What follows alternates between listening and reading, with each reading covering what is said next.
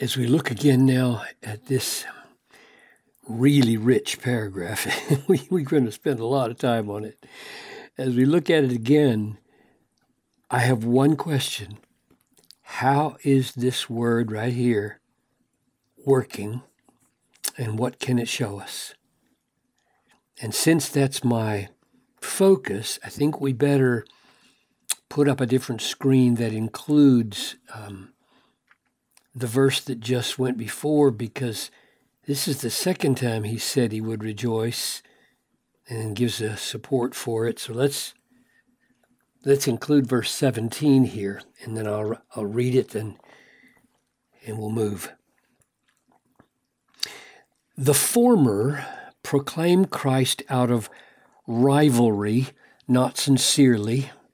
Maybe you remember, not sincerely. There are these preachers who are trying to make Paul miserable in prison because even though they are professing Christians, they're going to preach with the sense, evidently, that since Paul is in prison and we're not in prison, we can show that we're, better preachers, or we have liberty and aren't stupid enough to get arrested, or whatever is motivating them.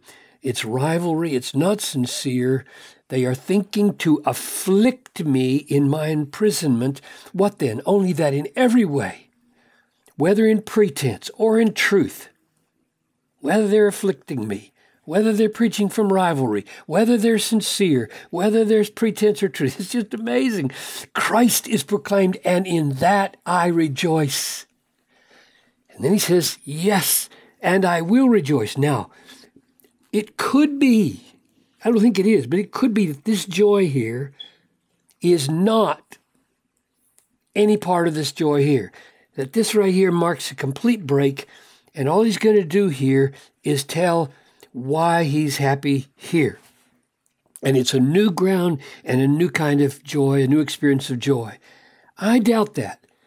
So if you're with me, let's assume that when he says, I'm rejoicing in the preaching that is flowing from pretense and from affliction toward me and rivalry and insincerity, and yes, I'll go on rejoicing in that. And here comes 4. So, Father, as we try to understand what could possibly be the ground of Paul's joy in this kind of preaching, show us. We want the kind of confidence and the kind of indomitable joy that Paul had in the face of such apparent discouragement. I ask this in Jesus' name. Amen. So, I will rejoice in this kind of preaching with pretense and affliction toward me and rivalry and not sincerely. I will rejoice because, now how does the argument work? I know that through your prayers and the help of the Spirit of Jesus, this will turn out for my deliverance, because, or as it is my eager expectation and hope that I will not at all be ashamed. In other words, because you are praying for me and the Spirit of Jesus is helping me, I will not succumb to shame. I won't be brought to shame by this insincerity. I won't be brought to shame by this rivalry. I won't be brought to shame by this pretense. I won't be brought to shame in the sense that they're trying to afflict me. What would this affliction be? They can't get at Paul.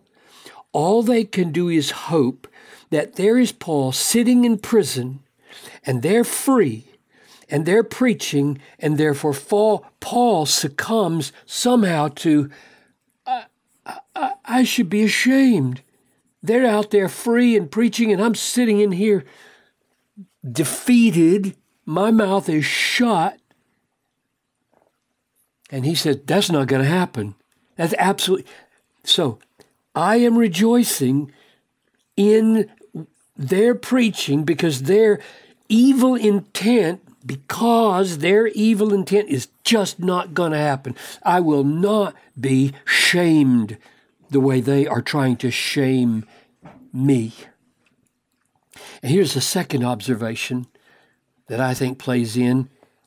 I'm going to go on rejoicing in what looks like bad news, namely pretentious, full of rivalry, insincere preachers who have bad motives. I'm going to go on rejoicing in this because by your prayers and by the Spirit of Jesus, I won't be ashamed, but with full courage now as always, Christ is going to be honored in my body, whether by life, whether I get out of prison and it looks like I have had a great success, or whether I get killed and it looks like my adversaries succeeded in bringing about the greatest possible affliction. In other words, he says, even if their motives are so bad in wanting to afflict me that they want me dead in here, if that succeeds and I die, guess what? Christ is going to be magnified in my body.